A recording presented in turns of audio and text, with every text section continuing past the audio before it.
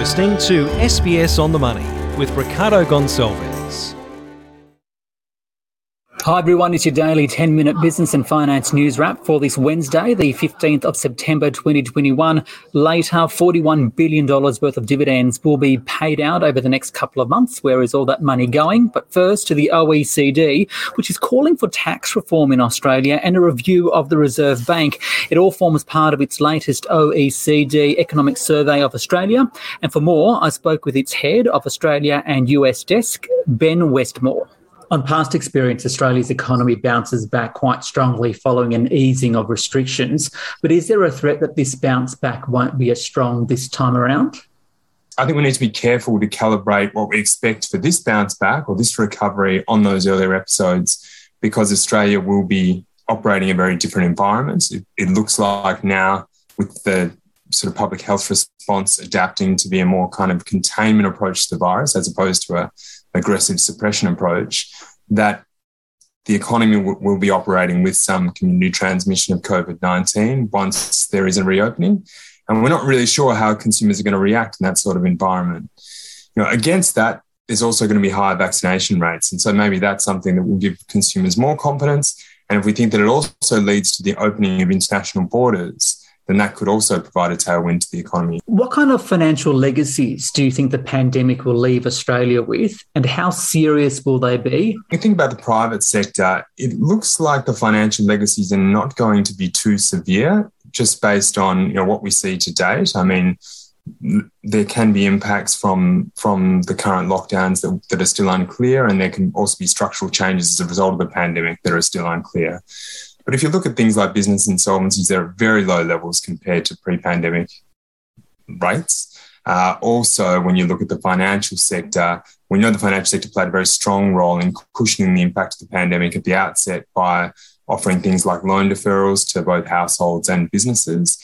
It seems that up until the third quarter anyway, most of those loan deferrals were rolling off in a relatively orderly pace, and it didn't seem to have a big impact on the balance sheets of banks with regards to non-performing loans and impaired assets. So that's the private sector. When we look at the public sector, it's true that public debt has risen substantially. We do, compared to other OECD countries, we see Australia as still having a relatively low level of public debt. But when you look at it across Australia, so at a kind of general government level, the ratio of public debt to GDP has basically doubled. And so with that does bring increasing risks. When you think about interest rate risks, or you think about other shocks in the ability of the government to do more in terms of having fiscal space. So there are some legacies in that sort of area that I think that we need to be aware of. The survey focuses on what should happen once the economy reopens. And one of the key things you're suggesting is tax reform. How and why? This has been a long-term OECD recommendation around tax reform, around shifting the tax mix away from some of the forms of direct taxation, especially personal income taxes, to more indirect forms like consumption taxes like the GST, or also a recurring land tax. Obviously, some of these are at the federal level and some are at the state level. But the idea basically is that, in terms of economic efficiency and in terms of the level of distortion that different types of taxes create, that some of these indirect forms are less distortionary than some of the direct forms. So they impact upon behaviours less. I think so there's a kind of a growth imperative to the argument, but it's also broader than that. It's also about considering fiscal sustainability. And in the context of an ageing population, where we know that the share of the working age population is likely to decline over the coming 10 to 15 to 20 years, that when you have a tax system that's becoming more and more reliant on personal income taxation, that becomes less and less sustainable. What about when it comes to monetary policy? What kind of reform would you like to see with the RBA and the role it plays? I think what we call for with the RBA is not any great significant reform. I think in general, when we think about Australia's macroeconomic institutions, one thing that we've learned through the pandemic is that they stood up pretty well. And so I don't think that we want to throw the baby out with the bathwater and change things radically. But when we think about the RBA, I think that we consider it to be a good time now for the RBA to do a monetary policy framework review. And that's partly because of the fact that, inflation's been very low, been below the RBA target band for a number of years now, but also the fact that the RBA has started to employ new types of policy tools and new sorts of practices, new forms of communication. And so we think it's a good time to take stock, to do a broad, transparent review with consultation with a range of stakeholders to kind of try and understand, what the framework looks like now, whether it's fit for purpose in a post-pandemic world, and what might need to change or what areas the RBA would like to change. And I should say that this is a common type of review done in a number of other OECD countries. Now, I also asked Ben how to address unemployment, particularly of those low-paid workers and youth hit hard during the pandemic, and how to foster entrepreneurship, given that small businesses are the driving force of the economy. The policy prescription is a little bit different for each of those groups. If you think about those kind of young and lower wage workers, we know were pretty hard hit at the start of the pandemic and are likely to be hit hardest in this kind of third quarter impact as well. Then, to the extent that they're still unemployed, it's important to really ensure that there are good, what we call activation policies, which basically means, good employment services that can help them access new training opportunities, can help them access new job opportunities, and can ensure that they're being matched with the best employer in the sense that, their skills are best matched to that particular job. And so that's important both for the wages of that unemployed worker, but also in terms of the productivity of the entire economy. And so I think that in the report, we highlight that there is room for continuing to emphasise training opportunities and investing in training for unemployed people in Australia when we compare it to other OECD countries. And so that is definitely something that we would advocate for or encourage the government to look at.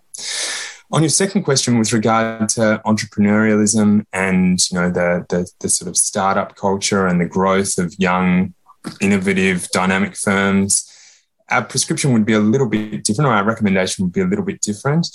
We have seen that these sorts of firms are very important for job creation and very important for investment intensity in the Australian economy in the kind of pre-pandemic period.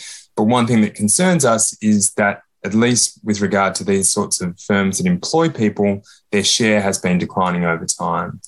And so one of the things we point to in the report is the administrative and regulatory system seems to be relatively restrictive in some dimensions compared to other OECD countries.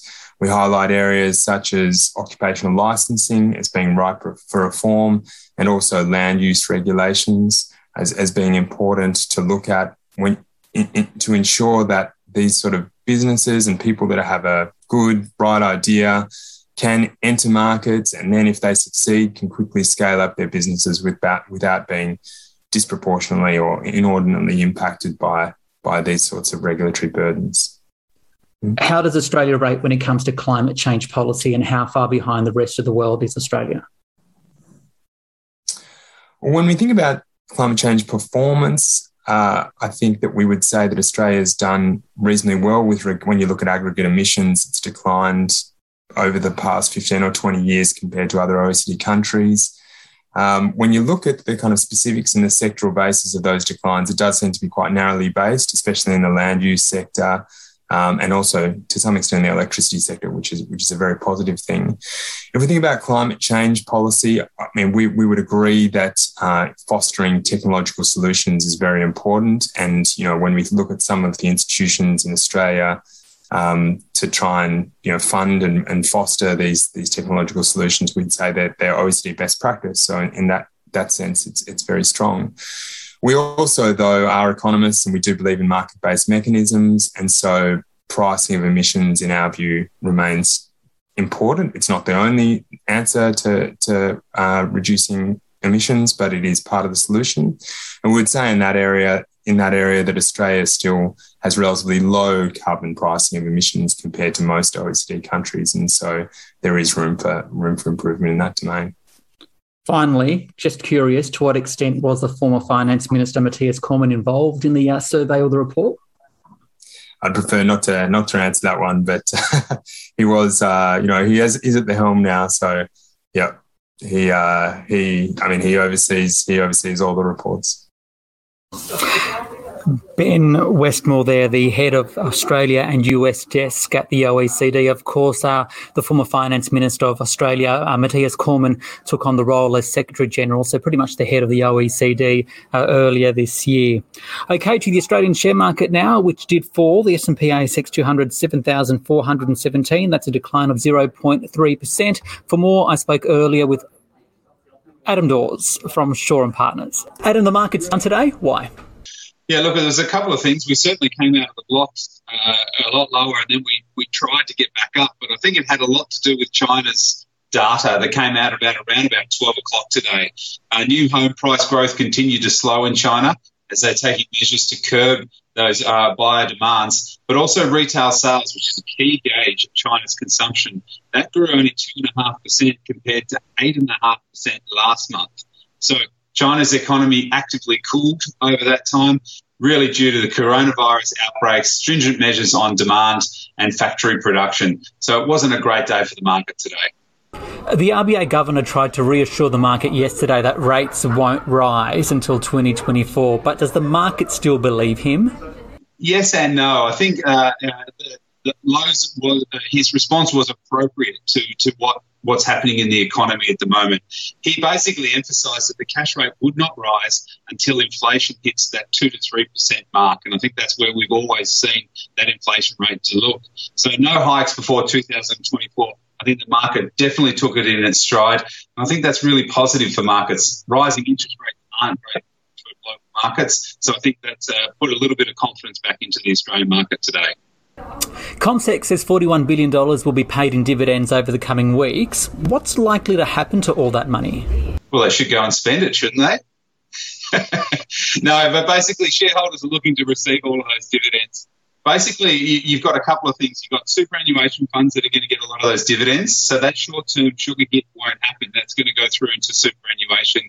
The second thing is a lot of domestic funds will get that and they will reinvest that back into the market. And I think that's the right way to do it. But a lot of those dividends do go offshore as well. So, the Australian economy does miss out on a lot of those dividends as well. But I think most people will either be reinvesting in that or potentially looking at some other bigger ticket items that they haven't been able to purchase, something like a car or something like that. But the astute investor should be putting that back into the market to grow their portfolio further. Lithium is making some waves today in our market. Why, and what's your take? Well, it really goes into the battery technology or battery and metals. So that's the kind of thing that you need to do. But lithium has done very, very well. There was a company today, Pilbara Minerals, which went and sold 5% of its concentrate for a price of $2,240. Now, that's about 80% higher than where a lot of analysts have said that they will be able to get or sell their lithium. Now, what's happened is you're going to see these begrudging upgrades because of that price that was actually taken in the market. So that's then lifted all of the lithium stocks going forward. So, yeah, it's a really good story. As commodity prices move higher, share prices will follow, and that's exactly what's happening at the moment. Adam Dawes there from Shaw and Partners. This SBS On The Money podcast is provided for informational purposes only. The content on this podcast should not be understood as constituting advice or a recommendation. It is not personal advice and does not consider your personal circumstances or objectives. You should contact a licensed professional before making any financial decision.